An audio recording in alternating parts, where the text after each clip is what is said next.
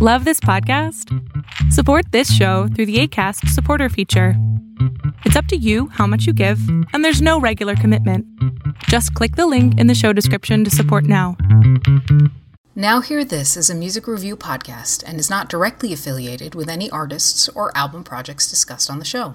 Think of us like your record collection come to life.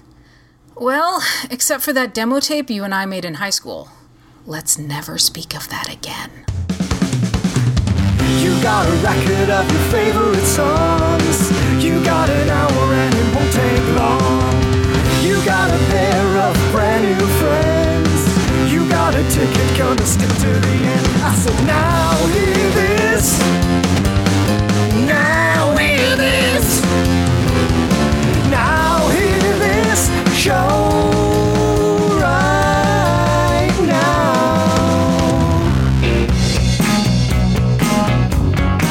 I found a lot of solace in being able to write a song. We definitely felt as a group that we were deeply unfashionable, that we were misfits. Well, look at the kid from school. He's teaching mamas and papas how to be a little cool. He's changing fashion the way he dress. Attracted to old Bella hoodies, where the motive for the kid with the will to funky dances in secret. He's a part-time punk. Now she's getting off the plane. Well, welcome back to Now Hear This. I accidentally did not record my track, and we had an amazing intro. Ryan did jumping jacks. I did jumping jacks. Those are lost. You really, you missed out on some stuff. They were lost forever. And we do not know Elvis Costello lyrics. I should know. I always act like a big shot, like I know all of his. You're still a big shot to me, Ryan. Well, you had to be a big shot, didn't ya? No, what's that lyric? You had to be a big shot, didn't you? You had to prove it to the crowd. Prove it to the crowd.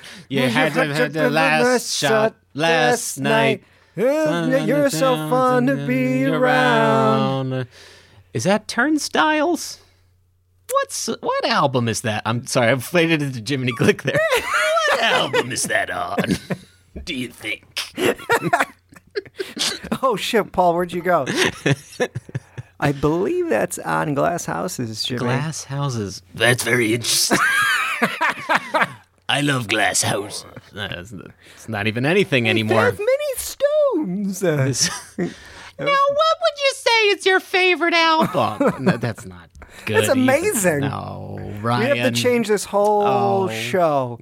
To our Jiminy Glick tribute podcast. Now hear this with Jiminy Glick. The Jiminy Trick. Which one is really Jiminy podcast? That's really Martin Short, right? That's how he... No. Okay. Where has he been? Martin? Jiminy Glick. Oh, yeah. Glick. Oh, my God. Martin Short told a story on Conan, yes, the other night. Yeah. Where George Harrison was at a party with him and played him Traveling Wilburys Volume 3, but was being guy who wrote music and recorded it and wanted to play it for people who weren't really paying attention at a party. Wow. Can you imagine? That's amazing. George Harrison being that guy. Yes. Can you imagine? I can't imagine. Like him going, yeah, and this one's called Cool Dry Place, and here's how we wrote it. And like everyone's wandering off. Yeah. Or staring at their cocktail. Yeah, well, that's good. I was looking at my watch. Yeah. Oh, boy. So you wrote... something. It's the song Something. Something, right? You wrote something. You wrote some kind of song about the sun and the moon.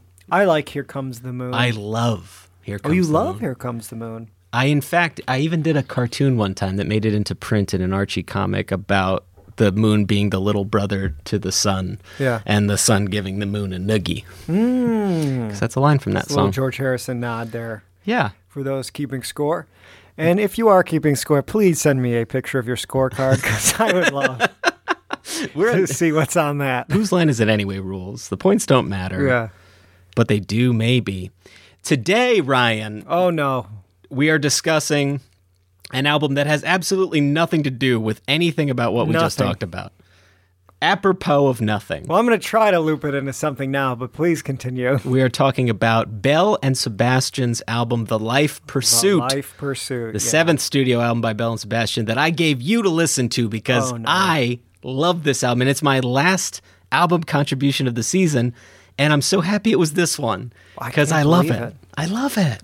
Well, first and foremost, thank you for this record. And second and foremost... You're welcome. Good night, everybody. And that was the show. Yeah. Third and foremost, I listened to this record one time in college. And that was a mistake because I went on a wild journey where I kept hearing songs in order on the record up until a point, and we'll get to that point. I was like, oh my good gravy, God, ghost, gosh.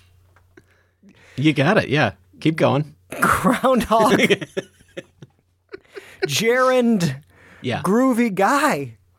This is amazing. This is an amazing album. It's hit after hit. Almost. Yeah. Yeah, hit after hit. A couple little weak points, but my experience with Belle and Sebastian, and we'll get into it as we go, started with, I may as well just mention at the top, the way I got introduced to Belle and Sebastian was from the song Sookie in the Graveyard. A girlfriend of mine in 2007 put it on a mix CD for me, and it was one of those summer love, puppy love type of summers, and Sookie in the Graveyard was on there, Mika stuff was on there, MIA was on there, and it was like you have those soundtracks of your summer. And so Sookie in the Graveyard is sort of where I began and ended with Belle and Sebastian for a few years, actually. I didn't really branch out beyond that. I started looking into them more, and I'm like, boy, these are some sad songs. Yeah. Every other Belle and Sebastian album is super sad. Super duper sad. And really quiet. And that's why when I did wind up listening to this full album, The Life Pursuit, I was like, why is every song a sunshine pop tune? It's an anomaly in their career. Like, before and after this, you don't really get an album that is just bursting with sunshine. No. Absolutely not. There's some on Dear Catastrophe Waitress. Sure. But not like this. There's a couple. There's that Thin Lizzy song, I'm a Cuckoo. Oh, yes. I'd rather be in Tokyo. I'd rather listen to Thin Lizzy, yo.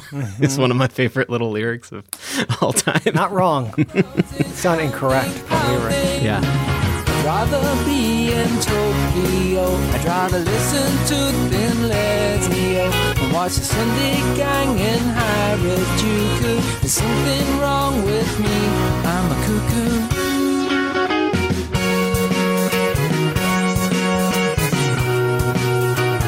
But so anyway, this band is so interesting to me because I have such a I have such a hit or miss relationship with the rest of their catalog. But this album is the embodiment of what I was hoping this show would be, where I can give you an album that I say, I think this is perfect in its own way. Here is this perfect thing. What do you think? And I can't think, like, all the albums we've covered that I've brought to the table this season, I've tried to make that. Like, I think this is perfect for what it is in the time and the space and the people that it is and are. This one is that to me. And every track, I don't have a weak one on here, really. Not like, I don't have one I hate on here. There's some I think are weaker than others, but it makes sense to me, especially when you start walking through the track list. I'm unclear on a lot of points. I did some reading, I did some digging. Yeah. But yeah, up until maybe a couple of tracks on the what would be the B-side of the record, I was like, wow, this is just another good song. This is another great set of lyrics. Yes.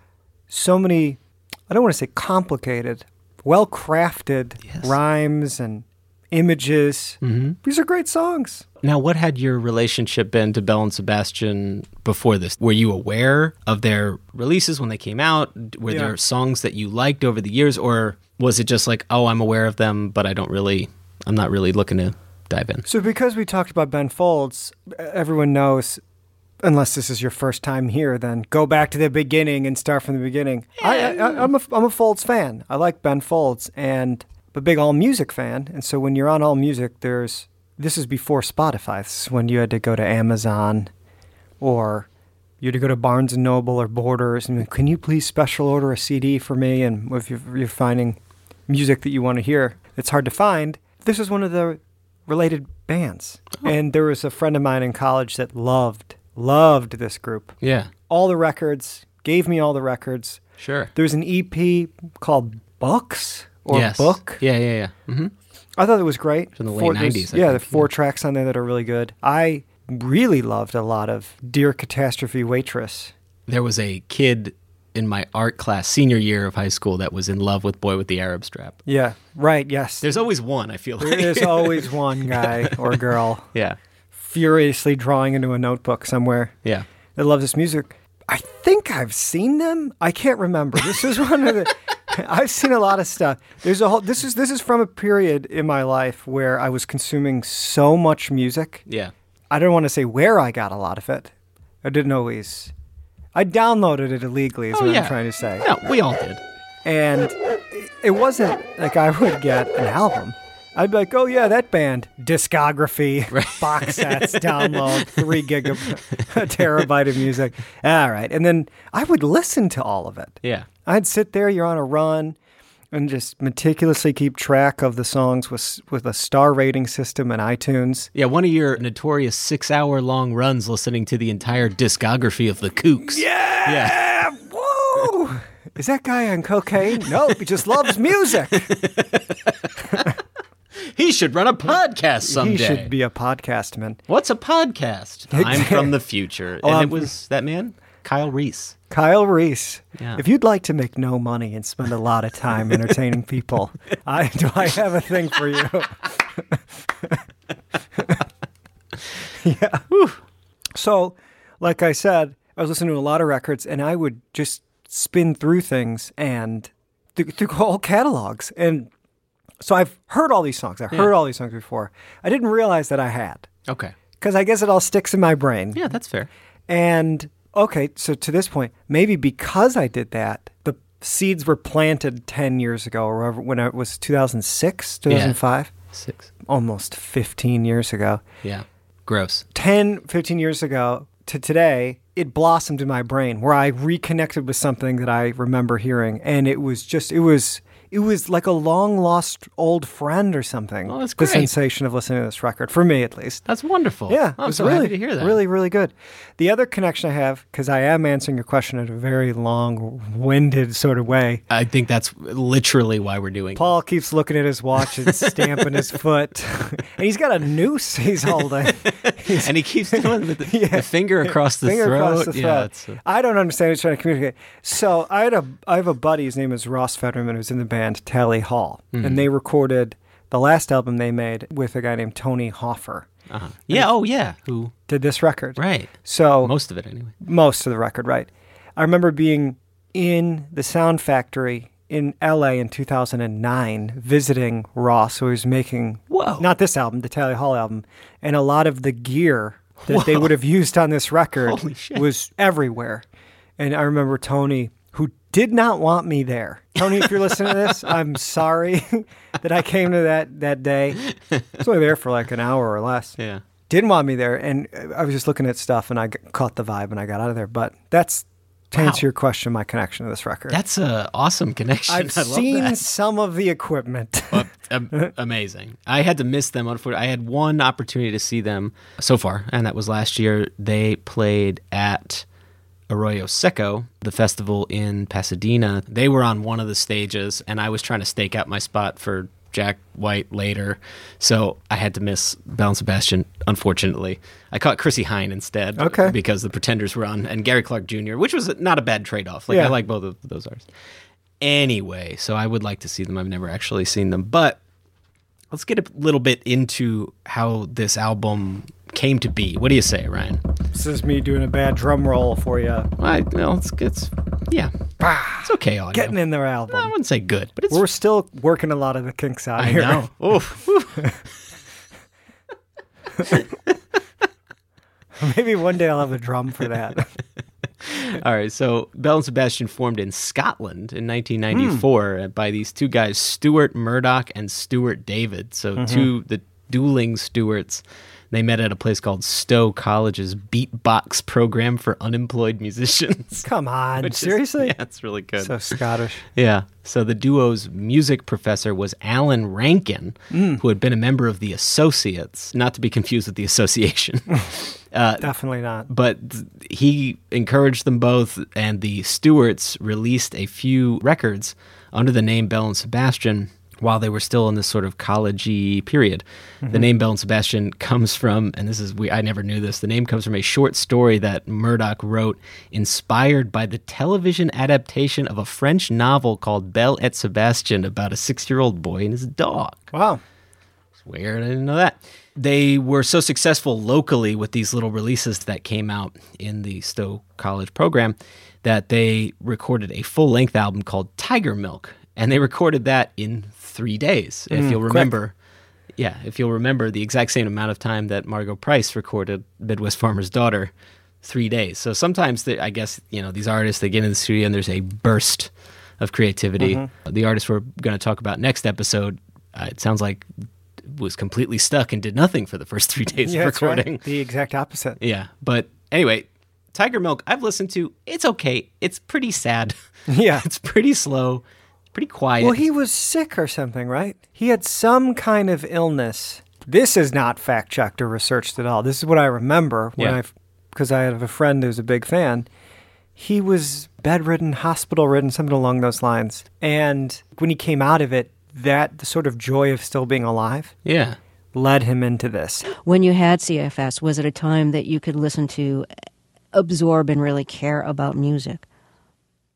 Yes, I think I became much fussier about the music I listened to. It had to be able to, like you say, absorb me and take me to another place, because at that point in your life when you're down and out, what you want is escapism. And so for a period of time, there was a core of groups and music that I listened to that took me somewhere else, and then I got very much into.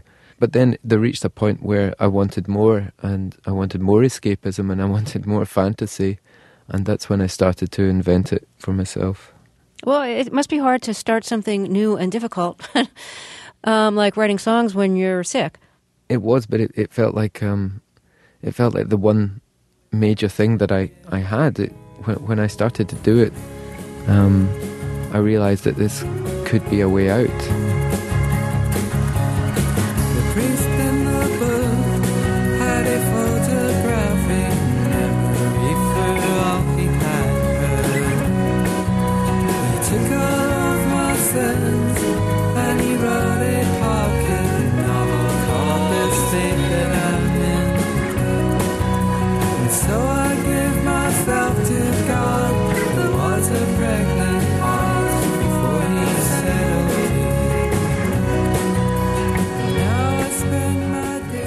I should say, I'm a big fan of this album, and I like the group, but I did not know any backstory virtually before actually doing the research for this episode. So I'm more familiar just with their music because it's been with me for so long, but it's one of those bands, I don't know if you have any bands like this, where you never go into the backstory. You just have the music sitting on your iTunes or whatever, or in your case, Spotify. And I just don't know anything about it. Pepsi. In your case. RC Cola. No, but I just knew nothing about them. Do you have any artists like that you just... That you like the music, but you're not just invested into the story whatsoever? Yeah, I mean, Thin Lizzy would be actually one of them. I'm not kidding. I love the Boys Are Back in Town, those first couple albums. Don't care about the story of the band. Just the music. And then there are bands like the Beatles or any number of the artists we've talked about where you're like, what is their story? What's their deal? And then the story is almost as good as the music, sometimes better than the music. I usually enjoy that side of it. It's really fun. But there is something nice about just letting the music speak for itself. For sure. Well, that's what he wants, because all the album covers, he's not on any of them. Yeah, they're all models. Yeah. Or actors or whatever. So it's been set up that way. Mm-hmm. So the marketing plan was successful. Yes. Anyway, Tiger Milk, not my favorite, but it does establish their sound. And their sound, for people not familiar with their early work, or even this work, is kind of like, what would you say? It's a little Smithsy. Yeah, definitely. It's a little tail-ended new wave mixed with touchy-feely 90s. Touchy-feely 90s. I like that. It's all sort of in there. But on the undercurrent, the skeleton of it is really solid songwriting and great vocal. Like, I really love, especially Stuart Murdoch's vocals. I think he's a very, very talented singer, and he beams. His voice just beams when he sings. So Tiger Milk was a hit, and Murdoch and David recruited more band members, including Stevie Jackson on guitar and vocals, Isabel Campbell on cello and vocals, Chris Geddes on keys, and Richard Colburn on drums. They were signed to a label called Jeepster Records, which I thought maybe had something to do with Mark Bolan. Yeah, me too. But apparently it's not. Jeepster is just a Scottish label. Their other big find was Snow Patrol. Wow. So Belle and Sebastian, money. Snow Patrol, yeah. So that was in August of 1996, and they stayed at Jeepster for a good long while before switching over to Rough Trade in the UK and Matador in the US. And that explains why I have a 45 or 2 by them, and they're on Matador, and I was wondering about that, and I guess they were with them for a good long while. Makes sense. Yeah, so their third record, The Boy with the Arab Strap, was the big breakthrough for them, and it charted at number 12 in the UK in 1998. This gained them the attention of the worldwide mainstream music press, and in 2001, founding member Stuart David left the group and was replaced by Bobby Kilday, spelled Kildea. So there's the first iteration where it's the two Stewarts, and then there's the iteration after they become famous, which is kind of Murdoch running the show. So this record we're about to talk about, The Life Pursuit, was their 7th studio album, and it was recorded, as you mentioned, at the Sound Factory in Los Angeles in May of 2005, mastered at Metropolis in London. Producer was Tony Hoffer, as you mentioned. He produced, I think, all but 2 of the tracks. And Tony's got over 100, I was looking into this, Tony's got over 150 production credits under his belt. Yeah, he's amazing. Yeah, he produced all the Beck shit I love. Yeah. I think he produced Garrow, which is like, whoa. Not a bad record. No, he produced Marianne Faithfull, Phoenix, The Kooks, The Fratellis, Nora Jones, Foster the People. He kind of ran the indie rock gauntlet. Yeah, he's one of the kings. Yeah, top of his game. So this album was released on February 6th, 2006 on Rough Trade Records, and the next day in the U.S. on Matador. The cover art features, as we mentioned, 3 models posing in high contrast. The models are Alex Klobauk, Natasha Normley, and Maria Perverta. It was originally intended to be a double album, but was trimmed down. Yeah. Red Rose Speedway Are those style. out? Are they anywhere? I don't know. I assume B-sides. We have a mystery on our hands. We do. And the reception was warm. At the time, this was the band's highest charting record, topping out at number 8 in the UK and number 65 in the US, Billboard Top 200. It sold 20,485 copies in its first week and was certified silver in the UK. And it also charted around the world, number 16 in Norway, 20 in Sweden, 41 in Belgium, 47 in Canada, and the list goes on. And those were some of the higher charting areas. Right. To give you an idea of their popularity, the Shins opened for them on the tour for this record, who were popular in their own right, but also coming off of opening for the White Stripes in 2005. Wow. So Belle and Sebastian's in that, even though they started in the 90s, they are riding that indie wave. And we've talked a lot about this indie wave because I feel like I've brought a lot of these indie wave records to the table this season, whether it be Metric or Fiery Furnaces or what have you. But Belle and Sebastian is a little more like old guard indie, like Beck. Like Beck, for example. Like they started in the very mid-90s and were gaining prominence by the mid-2000s. Pitchfork named this album number 86 in its top albums of the 2000s decade retrospective. So it, got out there. People were talking about it. Was it the smash hit song of the summer? Was it Old Town Road? No. It was, thank God, for the indie crowd, for the rock and roll crowd, important, I would say. Nice to have that sound represented in the midst of the musical landscape at that time. And yeah, one of my favorites. That's the background there. So what do you say, Ryan? We step on over to a certain corner that's chock full of bullets. Let me put my vest on. Good morning. I'm going to be your instructor. Okay, I know you're anxious to jump right in. Welcome to Paul's Bullet Corner, which is what we've settled on. It's just No, what I'm we just kidding. I wasn't shot. settled on calling this. I got some bullet points for you, Ryan. Are they hot? They're some hot, steamy bullet points. Hot bullets? I've got a few for this one. All right, so my first bullet point. You're going to give me the bullet points now? Shall I? Yeah. No, I was just making sure because I want to make sure my mind is clear. Sweet, wipe it clean. All right. Clean slate. Go Okay. ahead. A playful syringe of Sunshine Morrissey. My God. A playful syringe. I see so many playful syringes on my morning runs these days, strewn about. Woo, okay, I'm right. sweating now. A happy album by a sad band that wants to administer falsetto face paint at the county fair. Oh, that's nice. It's calming and Kinda sweet. soothing. I am so in touch with my feelings. This is my third bullet point. I think one of the janitors here just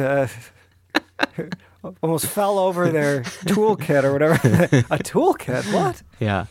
That shocked me. I don't need another cup of coffee now. 1965 Beatles for the 2006 Indy Masses and your high school assembly.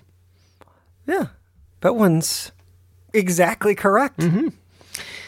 And the last one here, 12 strings, 11 valentines, 10 daydreams, 9 love-drunk follies, 8 members probably, 7 belting vocals, 6 crumbling happy memories, and 5 golden rings. That was...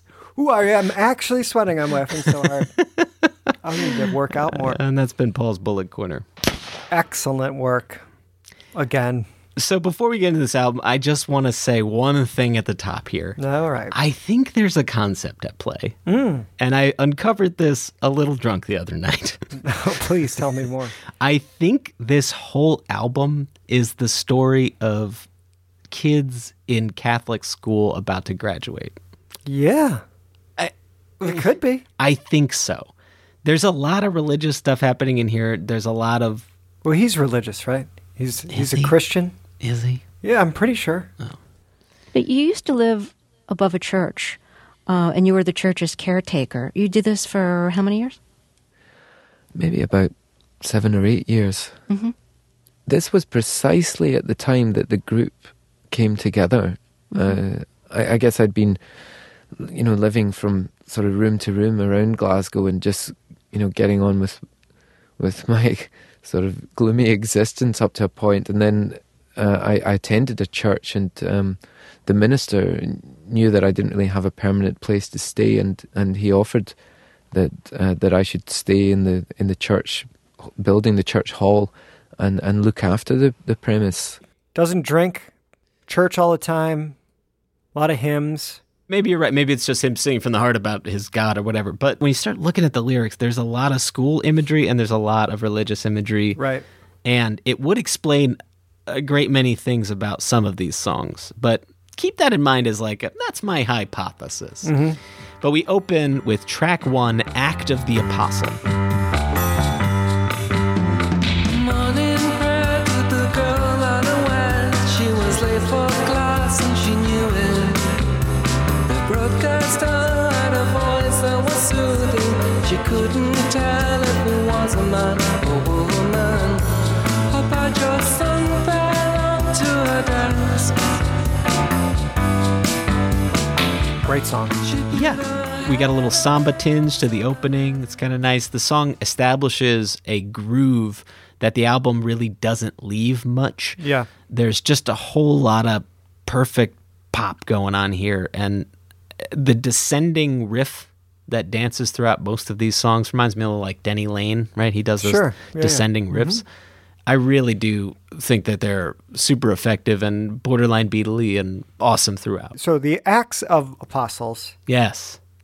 It's the 5th book of the New the Testament. New Testament, Yeah. Luke wrote it. The original Luke, not Skywalker. My least favorite apostle. Yeah, 3 or 4. He's the Ringo of the apostles. So it's the story of the early Christian church. Okay. Yeah, and Jesus' ascension into heaven, I want to say. Something along those lines. Is somewhere in there. And so that's what? That's in verse 1 or 2. And then he's talking about how she's playing Morning Has Broken, and that's an extremely popular hymn that Cat Stevens... Oh, Yusuf Islam. Islam. I think he still goes by Cat Stevens. Isn't he Cat Stevens again? He is Cat Stevens again. Yes. Is Harry Belafonte still alive? Don't know. I still don't want to know. Don't want to know. Yeah, so, but the point that you made earlier, those things support that. I think so. The imagery of this. Yeah. They could. Some of it is just because the subject matter of the band does revolve so much around like teenage love and sensitivity and romantic leanings. It's very Rococo in that way. That was beautiful. Thank you. But you're getting really good at this shit. and I think it's in his vocal too, but Stuart Murdoch's vocals are just so perfect. They're quiet, but they're also singer. Powerful. Very, very powerful. They make you lean in. Mm-hmm. And when you're leaning in, your brain is like, oh, this is very important. Yes. The lyric is also very strong too throughout, but there's little turns of phrase and things that I really appreciate that he executes so masterfully, not only in the phrasing, but in the structure of it all. The chorus here, oh, if I could make sense of it all, like there is a hymnal kind of quality to that rise there.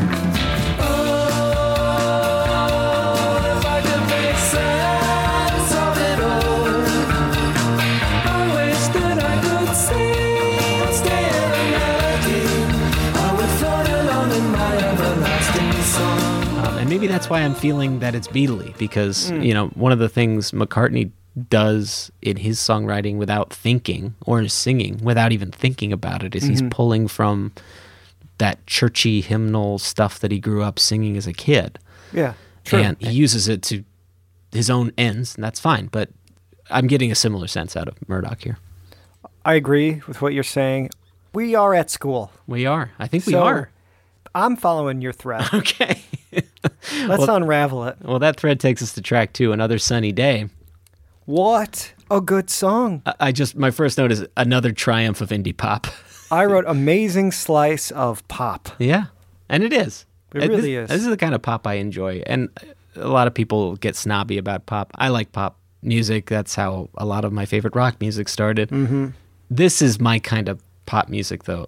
This bright little, it borders on corny, but it never really crosses the line. There's like a counterpoint harmony they're doing here, and there's a little Motown repeat the lyric back kind of thing, the echo, the call and response, I think is what it's called, that's going on here, which is awesome. And then we get more of those descending licks, which gives the album a feeling of an emotional roller coaster, because even though the thing is, mostly positive, it does slide down an awful lot, but only to lift you back up again. So it seeks to bring you down and up, but end up. I agree. I picked a couple verses from this album just throughout the track by track, and I don't do that for every record that we talk about, but in this case, there's so many lyrics that I thought were beautiful poetry that I felt compelled to. So I pulled this stanza out from this song. Another day in June, we'll pick 11 for football. And that's when they echo back, pick 11 for football. We're playing for our lives, and the referee gives us fuck all. When I was listening without the lyrics in front of me, I thought he was saying referee gets his fuck on, but he's not. He's saying the referee... Wishful thinking. He's saying the referee doesn't care. I saw you in the corner of my eye on the sidelines. Your dark mascara bids me to historical deeds. Great line. It's awesome. Great line. And again, I think they're playing high school sports. Paint your face, I will take some risks. Yeah. That's the lyric I would have written. One other thing I really appreciate about this album as a whole, but especially love on this track, is the drumming and the bass. The rhythm section is so high in the mix. Yeah. Thumping, relentless. But then you get that jangly Beatles 65 style guitar, and it's everything I want from a rock and roll song. There it everything. is. Yeah.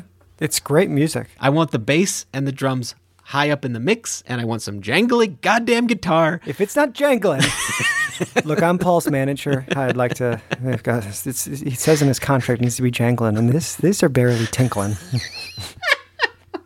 So I'm gonna need you to go the fuck back in the studio and fix this for him. Do you understand? Jangle. Because Paul will make my life a living hell if you don't fix this. Do you understand? Jangle as if you are unchained. We have then track 3. Mr. Bojangle Unchained. Thank you. White Collar Boy, or The White Collar Boy. This is amazing. Another great one. Yeah, but this is, so I'm going to say this 10 times in a row where I'm going to say, oh, whoa, it's amazing. I'm going to be making fun of myself, but it's the truth. The synth bass, whatever it is, whether a Moog or a Yamaha or a who cares? Yeah. It sounds like a high school assembly song, like a cheerleading. Great. Yeah. And a high school assembly song about white-collar crime. You're a white-collar boy and you gave in to the law. Give in to the pressure, the cops gonna catch you. You were a thieving dog at work until they caught your little paw. Your wage won't stretch, you're picking up checks. A custodial sentence you narrowly avoided. Community service, you had to go. You were a thieving dog at work until they caught your little paw. And the call and response that started on the last song fully forms here. Mm-hmm. I every time this has come on when I was listening, if I wasn't in the car, because this would have killed everyone, I just grabbed an acoustic guitar. Really? Just I love that feel, that whole... Oh, I love it too. Yeah, the call and response is at its peak here. I pulled out this stanza from this one. You were chained to a girl that would kill you with a look. It's a nice way to die. She's so easy on the eye. Yeah. She said, let's get away, but you played it by the book. You're a warden's pet. She's a screaming suffragette. We ain't in prison. We'll just finish up and go home. She said, no, not for me. I've got plans for later on. So she belted the Sarge, and she jumped on a barge, and you fell, and you fell, and you fell, and you fell. And again, right? You fell, and you fell, and you fell, and you fell. Yeah, into the chorus, white collar. Yeah. I just love this song so much. Yeah, it's very, very, very, very good. And then the...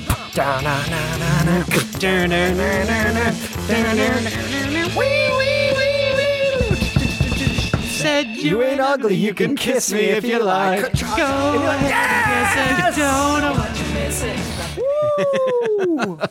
You texted me that line the other day. I was like, I know, it's my favorite. I love it so much. Out of context, stop texting me that type of stuff, Ryan. Thank you.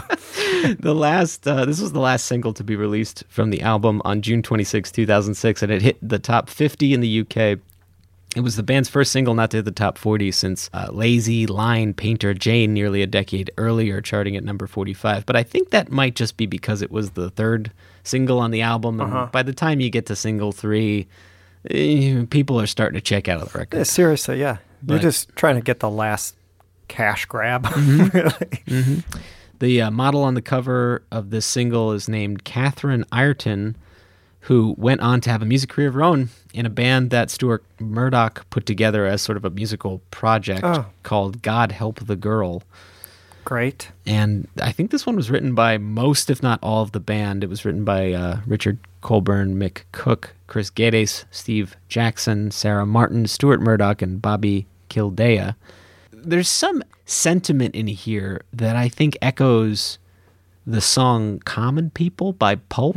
Yeah. There's a juxtaposition of the working class and the privileged class, and talking about how one drives the other insane or whatever. Great comparison.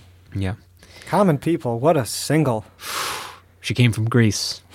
She had a thirst for I like knowledge. the Shatner version a lot. Maybe better than the Pulp version. Yeah.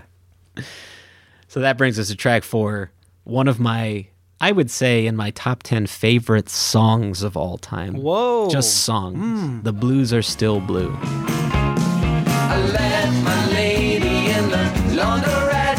You can put some money on it. You can place a little bet up when I see my lady. The black will be white and the white will be black, but the blues are still blue.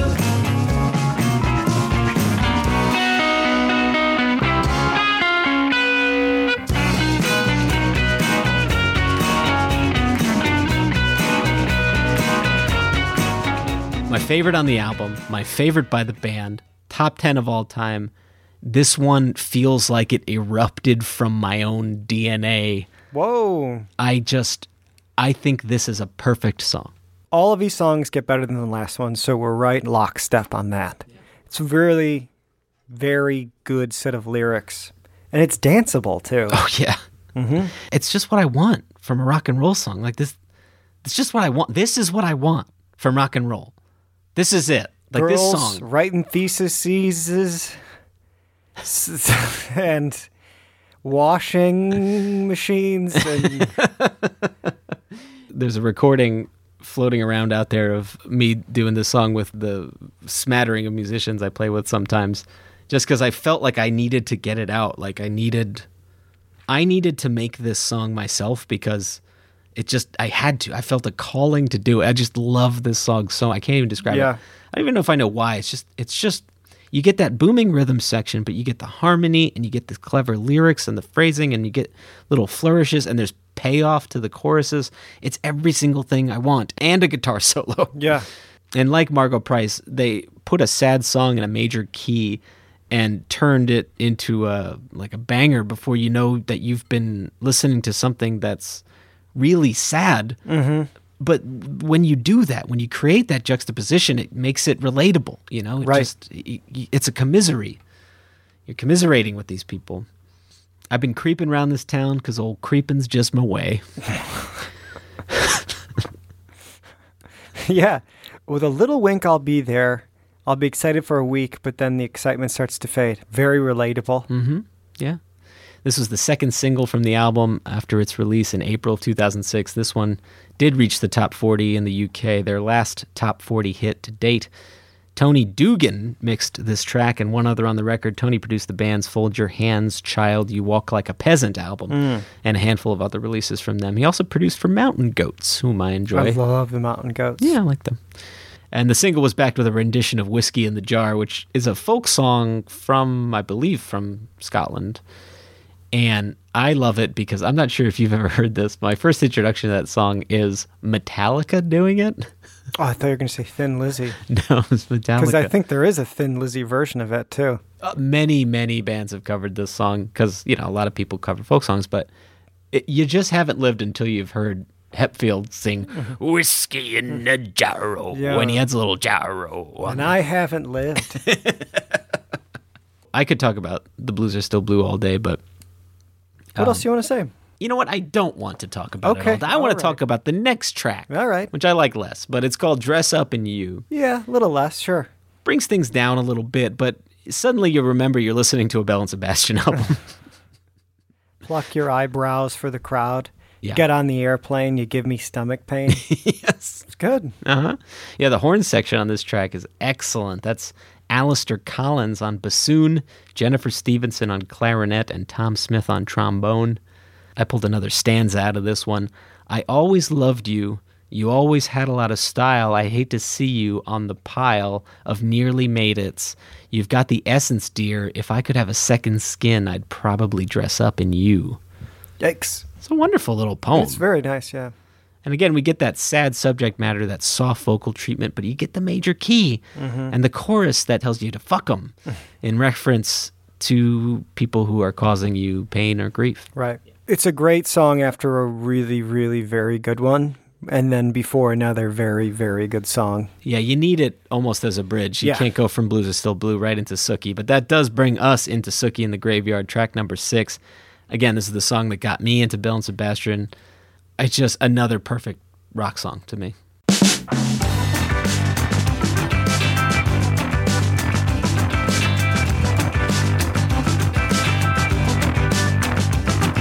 Suki was a kid, she liked to hang out in the graveyard. She did brass rubbing, she learned she never had to press hard. When she was finished hanging out, she was all alone. She decided that she better check it at home. There was an awful round between her mom and dad. They said she hadn't done this, she hadn't done that. If she wanted to remain inside the family home, she'd have to toe the line, she'd have to give it a go. This is what I wrote. What the fuck is going on? This is non-stop hit songs in a row. Yeah. And the second note is, Man, Suki is a real bitch. Those are my notes that I took while listening. So I was graduating art school the year I heard this song for the first time, and I found it highly relatable, actually. I knew a lot of Sookies. I'll pull this stands out to give you a hint of the plot of this song. Sookie was a kid. She liked to hang out at the art school. She didn't enroll, but she wiped the floor with all the arseholes. She took a bijou flat with a fraternity cat. Yeah. She hid inside the attic of the sculpture building. She had a slut slave, and his name was Dave. She said, "Be my photo, bitch, and I'll make you rich." He didn't believe her, Nope. but the boy revered her. He got her meals, and he got her a bed. He watched behind the screen as she started to undress. He never got far, just looking and playing guitar. Knew a lot of Sookies. You knew a lot of people like this A lot of at art school. Yeah, a lot of people who were there to take advantage of others in that way. If you're going to take advantage of people, it may as well be art school kids. Right. The self-esteem at art school is usually pretty low despite the ego. Yeah. Even if you're not thinking about the lyric, which I wasn't for a good long while, there is a guttural feeling I get from this song. It's high energy, but there is a little hint of dread on the end there. And I think that comes from, again, that bass and the drum being way up in the mix and accentuated with that electric organ that adds little beams of sunshine, but the sunshine kind of has to dance around the vocal, which is relentless. It A lot of words. Yeah. And I like that about them. I love their lyrics. If their lyrics were shit and they were just going rapid fire, I wouldn't appreciate it as much, but in this case, love it. Yeah, it's probably why we're listening to this record and talking about it. If the lyrics weren't any good, I don't know if I would be that interested. There's so many bands that steal my favorite 1960s and 70s tropes and repackage the material. This is beyond that. Like Elvis Costello, who, what a lyricist. So shocked that people don't love him as much as I do. But if Elvis didn't have good lyrics, why are you listening? Yeah. You could just listen to the Ramones or something else, like something very simple was what I mean to say. That's a good point, though. There is an Elvis Costello quality to their songs sometimes because Elvis is another one that his vocal is pretty relentless. Oh, yeah. It's hammering. He's mad. Yeah. He's angry. He's mad about something. And Stewart's mad, too. Yeah. Whatever this illness was he had, I know he had it for a long time. Really? He's pissed. Yeah. Why else are people songwriting? Why are you up on stage night after night and after night screaming your head off? Yeah. Trying to get over something. Process something. Yeah. Why are we sitting in here talking about this stuff? That doesn't matter. We don't need to psychoanalyze us. We're perfectly fine. Stuart Murdoch. He's a real nut. Yeah, exactly.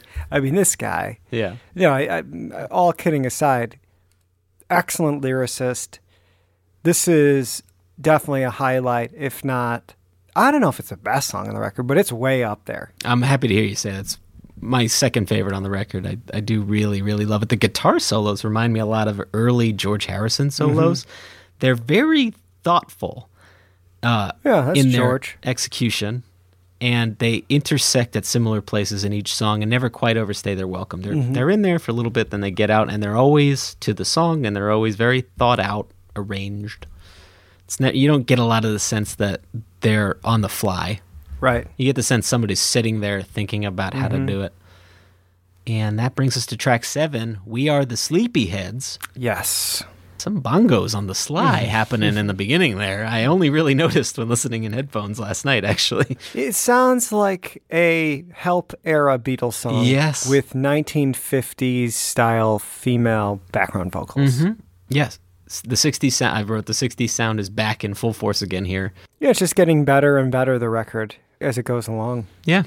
There's a little angelic chorus that flourishes in places and flies up and up and up and up, and it guides you from verse to verse, and they really use harmony to build a song. That's one thing I noticed in really dissecting why I like these tracks.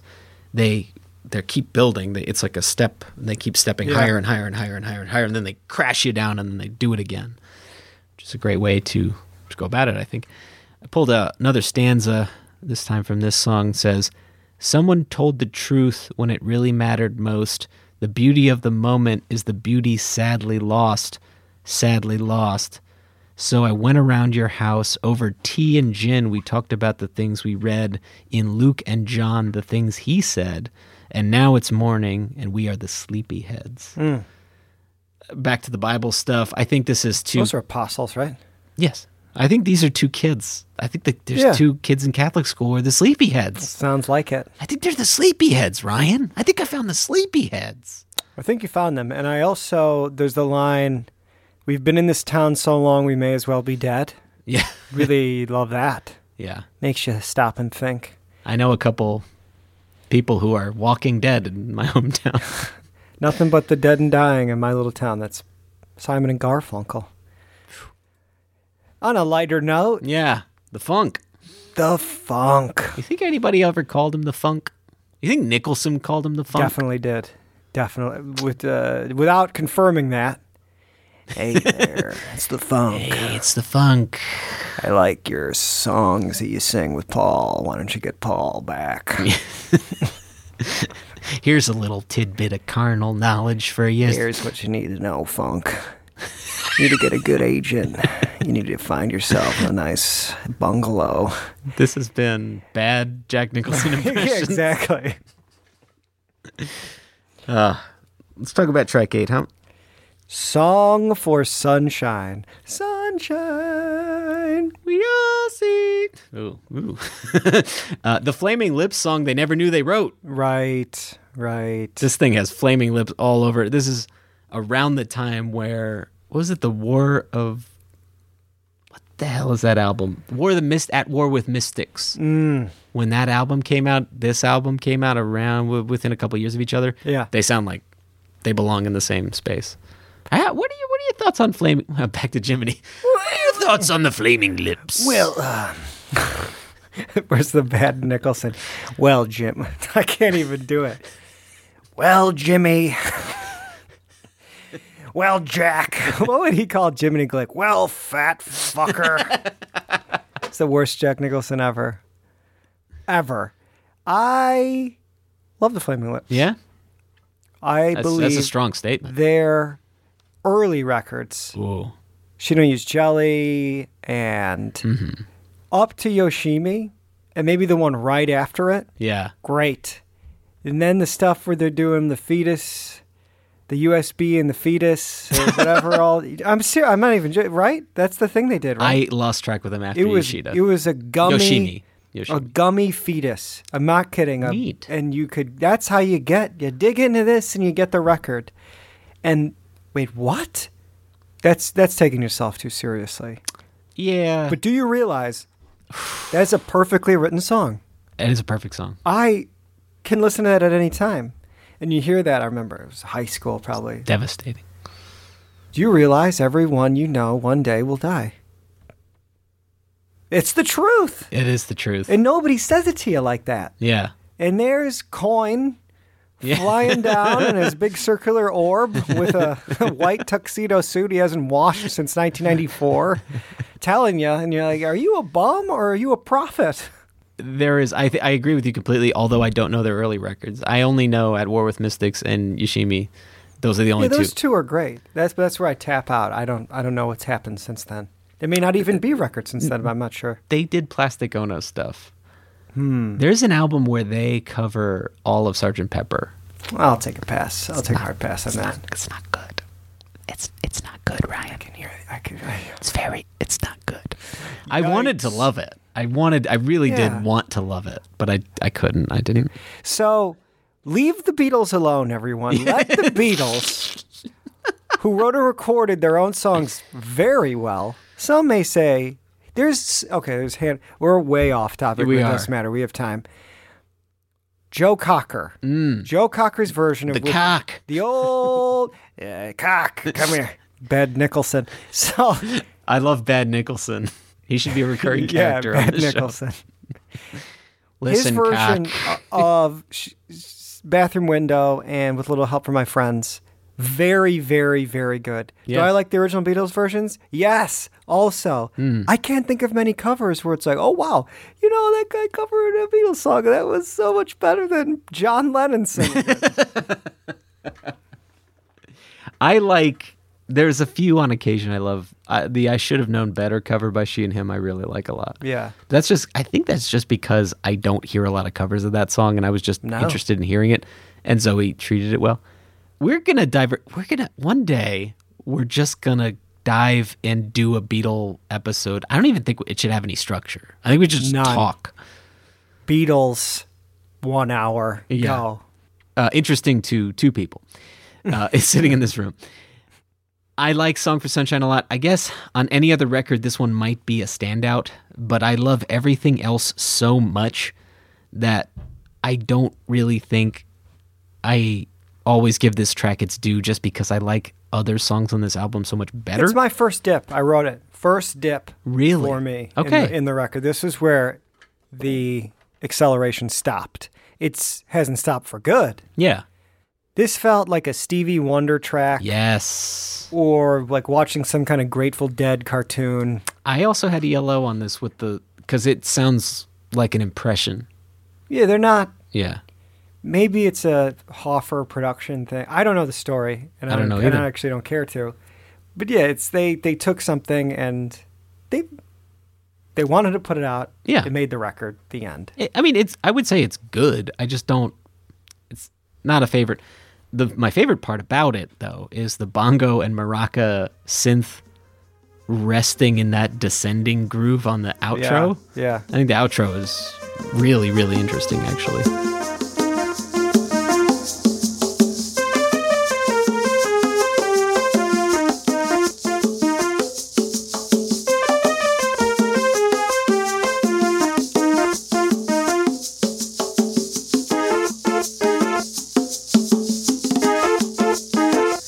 If you took the outro and put that at the start and end of this album, you would have had a nice edit. It would have wrapped the thing up in a bow a little bit, but that brings us to track 9. And wow, I'm back. Woo! Funny Little Frog. Funny Little Frog. Like a lost Mecca song or a Wings song, but also not at all like that. The thing I said. The line, "You are my girl, and you don't even know it. I'm living out the life of a poet. I'm the jester in the ancient court, and you're the funny little frog in my throat." That's a full court shot, nothing but net moment where you're like, and the whole crowd stands up and goes wild. Let me read the rest of that, because I pulled out that line, but I also pulled out a few lines before it, which I also love. "Honey, loving you is the greatest thing. I get to be myself and I get to sing.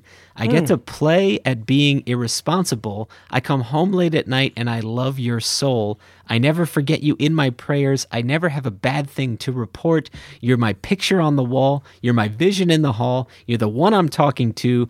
When I get in from my work, you are my girl and you don't even know it." And that's when the rest of that line is. And then I said I ruined the whole thing. I think this is somebody pining for someone else and has never talked to her. Dark. Pretty dark. I think this is someone living out an imaginary relationship in their mind. And it reminds me of and I forget what the song is called. I want to say it's the Jackson Park Express from Weird Al. Yeah. Remember that song? It's at the end of one of his recent albums, and it's really long, and it's all about how he's watching this girl, and like the flare of her nostril tells him that she wants to be with him forever and can't, and then he fills in this elaborate backstory. Yeah. Classic Weird Al. Yeah. I got that vibe from this one, too. Huh. This is, like you, a highlight for me on the record, and the song was a single, the first single off the album. It hit the top 20 in the UK singles charts in January of 2006 in advance of the record. And it was the highest charting single to date for the band up to that point, reaching number 13. And it went to number 3 in the band's native Scotland. So this one did resonate with people. Although I think it's funny that they pulled this one and not Blues Are Still Blue, but maybe that's just because I like the Blues Is Still Blue more. I don't know. Yeah, I don't care to think of you in a physical way, and I don't know how you smell. You are the cover of my magazine. You're my fashion tip, a living museum. I'd pay to visit you on rainy Sundays. I see that people think it may be about the Virgin Mary. Oh, you're getting fashion tips from the Virgin Mary, are you? Well, not me. Murdoch. I read you, Murdoch. But yeah, it is. now that we dig into it, because I somehow missed this, Chris Pine theory is right. You're Christopher Pining. I'm Christopher Pining. Yeah. Oh, I like that. I don't know.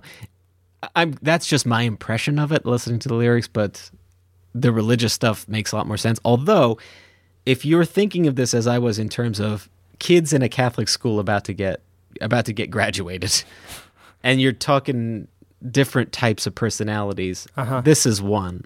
Yeah, definitely. On the school bus or whatever. There's cute little hooks that this band gets that latch into your brain and never really leave. And sometimes it's funny turns of phrase, but this song is just one big representation of their earworm ability, I think. I do love it. It was a grower for me. It's never my go-to on this album, and then I forget it's there, and I'm like, whoa, this is great. Yeah, it's very good. I like that one a lot. All right. Now track 10, To Be Myself Completely. This is another fine song I don't mind. This reminded me of hearing a George Harrison song on a Lennon and McCartney dominated album. Yeah, I said cut this one from the record. I could have cut this and I wouldn't have noticed. I don't think it's bad. I just think next to the other material, the other material is so much more advanced. Yeah. And you can hear the band trying to make this song into something. Like I hear the effort. I think this is a Stevie Jackson. It's another vocal, right? Yeah, it's another vocalist. That's the biggest mistake this band could make. Yeah. And I know they did on previous albums. Yeah, they bounce around to a few. There's only one guy that should sing, and it's Stuart Murdoch. And I don't care if you're a fan listening to this, that you disagree with me, you are wrong in your opinion. Again, much like those early George songs, I don't hate them. They're fine. No, they're in the style of the band, but it's exactly. It's not as good as a Paul or John construction. But it still sounds like a Beatles song. It's dressed up like one. I feel the exact same way about this one. This has the trappings of a Belle and Sebastian song, but there's something lacking in there. And maybe it is just the vocal. Maybe it's the vocal. I don't know. And then again, the vocal's not bad. Like, we're shitting on this vocal, but I think it's just because the other vocals are so I want to be really clear about that. It's a fine vocal performance from a fine singer. Yeah. It's not Belle and Sebastian. Yeah. Would Cheers be the same without Ted Danson? No, the answer is no. There's no other answer, and the answer is no. It's a good question. And that's how I feel about... You did not think that you could get this kind of value for your podcasting dollar, connecting To Be Myself Completely to Cheers. And you're very welcome, everyone. And yet, I like the fiddle. There's like a violin thing going on. That's a nice little touch. Yes. You know, that's all I have to say about this one. Yeah, really. same. Act of the Apostle Part 2. Now, this one... Interesting. ...is when we're back to the concept-y nature of the record that does come up now and again. And we got a little churchy synth happening here.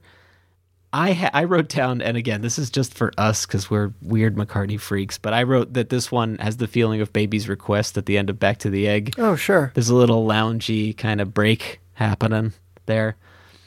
I pulled out this stanza. I'm bored out of my mind, too sick to even care. I'll take a little walk. Nobody's going to know. I'm in senior year. It gives you a little free time. I'll just use it all at once. Took a fence and the lane, the bus, then the train. Bought an independent to make me look like I got brains. I made a story up in my head if anyone would ask. I'm going to a seminar.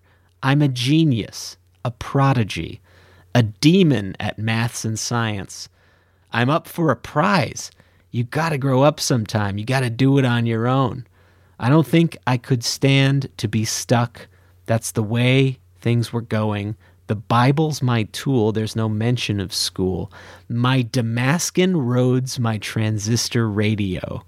I tune in at night when my mom and dad start to fight. Can we talk about that line? Yeah. So in the Bible, Saul, who becomes the Apostle Paul, converts to Christianity while traveling to Damascus to persecute Christians, right? So idiomatically, a Damascus road is something that causes someone to have a major change in their belief. And that for him is his radio. It's music. So it's music. Yeah. Yeah. And I think that might be the kid who was brought up in the Catholic school. He's in his senior year, and he's now turned his mind onto music, and he's taken these trips into the city. And he's making up stories of what he'll tell people. But I'm going to a seminar. Yeah. I'm a genius, a prodigy. Don't worry about it. I'm a genius. I'm going to a seminar. Check out my newspaper. It's the Independent. Yeah. Have you read it even? Do you even know how to read? Yeah, I do. I'm going to walk away now. Good day, sir. This is the one that cracked open the backstory I gave this album, or the Fair enough. plot. Because when you do hear these lyrics, that's, I think, the nail on the head. But there are other songs that echo it. And then we get back into after that loungy sort of divergence, we get back to Act of the Apostle from part 1. And we hear that song kind of again. That's why my only choice is find the face behind the voice.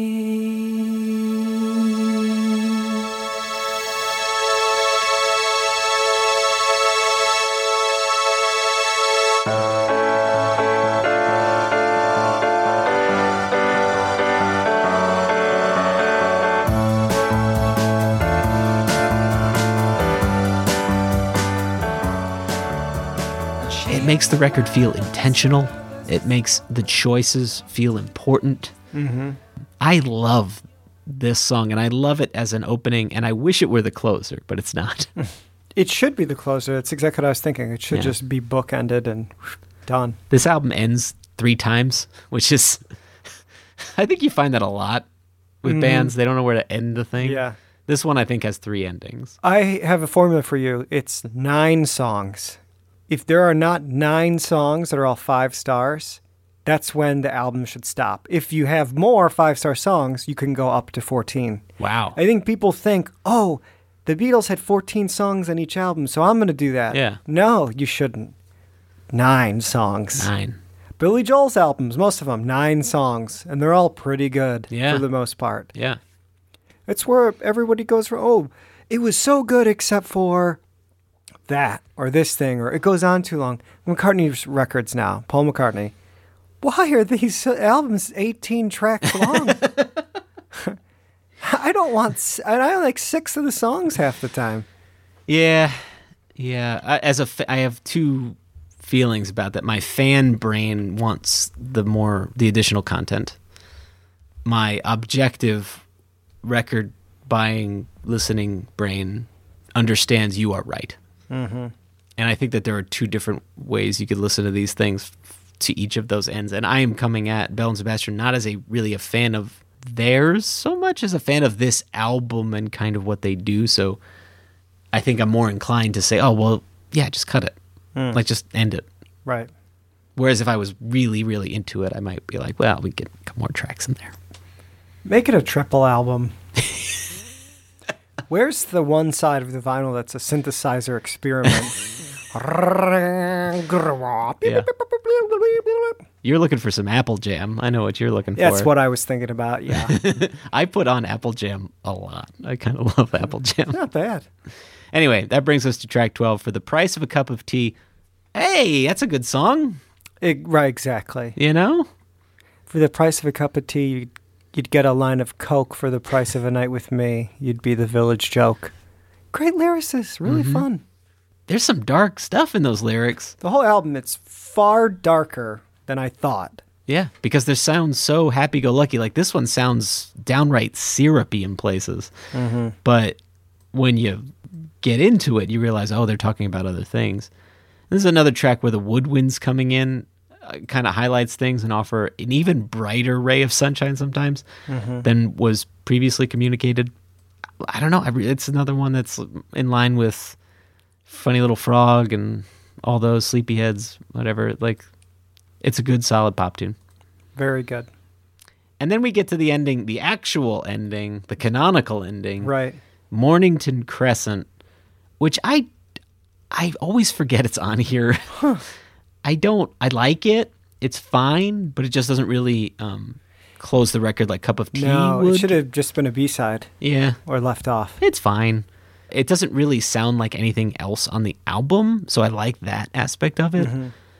It does have the little Belle and Sebastian flourishes, but there's like a 70s acoustic guitar feel to it. I looked it up, and Mornington Crescent is both a game show on the BBC and also a tube station in London. So I think this might be meaning to evoke the journey on the tube station. Yeah, probably. And again, could be somebody coming from the sticks into the big city because it is in London after all, and maybe you have somebody growing up and heading there, whatever the case. Beautiful guitar solo on this, and the dueling piano is just this wonderful harmony right at the end there. Again, even the songs that I'm lukewarm on, I still like this one. Yeah, I like it. I feel we're more or less lockstep on this one. Yeah.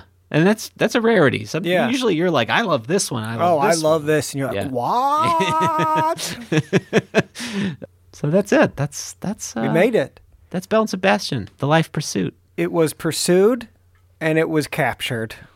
We ensnared it. We did it. We did a good job. Can you believe we are already at the penultimate episode of season 1? I can't. I actually cannot. On another show I did, I just recorded the last episode. Went through, I mean, if you're listening to this, you probably know, take it away. We just recorded Egypt Station. I could not believe it. All of the work all the time, it's just gone. Yeah. You know, I understand that the show's out and this show will be is out if you're hearing it. Where is time going? It's just sliding by and running through us so fast. It's amazing. And that's what I love about the show we've got here, is because I feel like between you and I, we have no shortage of albums that we like. No, absolutely none. You look to the album pile and you're like, well, I will be long dead before I get through these. So that's good. Well, we hope you all enjoyed Belle and Sebastian's The Life Pursuit. We'll have Spotify playlists available of all these records so that you can check them out. We want to hear your thoughts. Like, we don't say that enough on the show, but we want to hear from you. What do you think of these records? Send us an email. Hit us up on Facebook, Twitter, all those social channels. We really do want to hear, because it's the sharing of these albums that's the thing we enjoy. Yeah, please write us. I know it's at the end of every episode, but it's nowhearthisofficial@gmail.com. I love it because it looks like now heart is official. So send us an email. We do want to have a conversation. Join us for a conversation on our Facebook and our Facebook group, and everything's right. Your opinion's right. We're just having fun. We want to start a conversation with you about these records. Yeah. And be here next week for the finale of our album exchange this season. We hope you enjoy it. We got a good one coming up next episode. I can't wait to talk about it. Ooh. Should we tease them, Ryan? Yes. What do you think? You tease it. You tease it. I have a couple of oblique strategies on how to do that. And those are... Bam, bam, bam, bam, bam, bam. Do you have an opinion about the album we discussed today? Contact us at NowHearThisPodcast on Instagram, at NowHearThisPod on Twitter, Facebook.com/NowHearThisPodcast, or email us at NowHearThisOfficial@gmail.com. See you next time.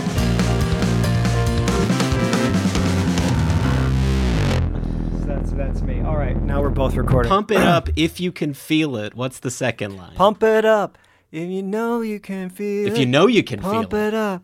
Steal it. Not Googling it. If you can't steal it. Pump it up if you know you can. Na, na, na, na, na, na, na, na. What am I doing? Yeah, it's the na na na na na na. Repopule. Repopule? Well, hey, Ryan. Hey, Paul, how are you? Well, I'm good. I'm here to tell the listeners that if they'd like to contribute to help keeping these Now Hear This episodes coming, well, they can donate, featuring the wonderful new donation technology that Acast has developed for us.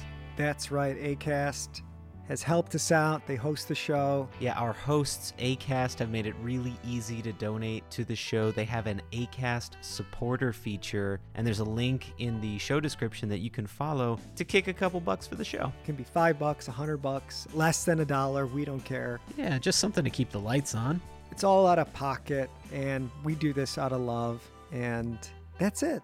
And we love you all for listening. Thank you very much for doing that. Couldn't said it better myself. Okay. All right, well, bye then.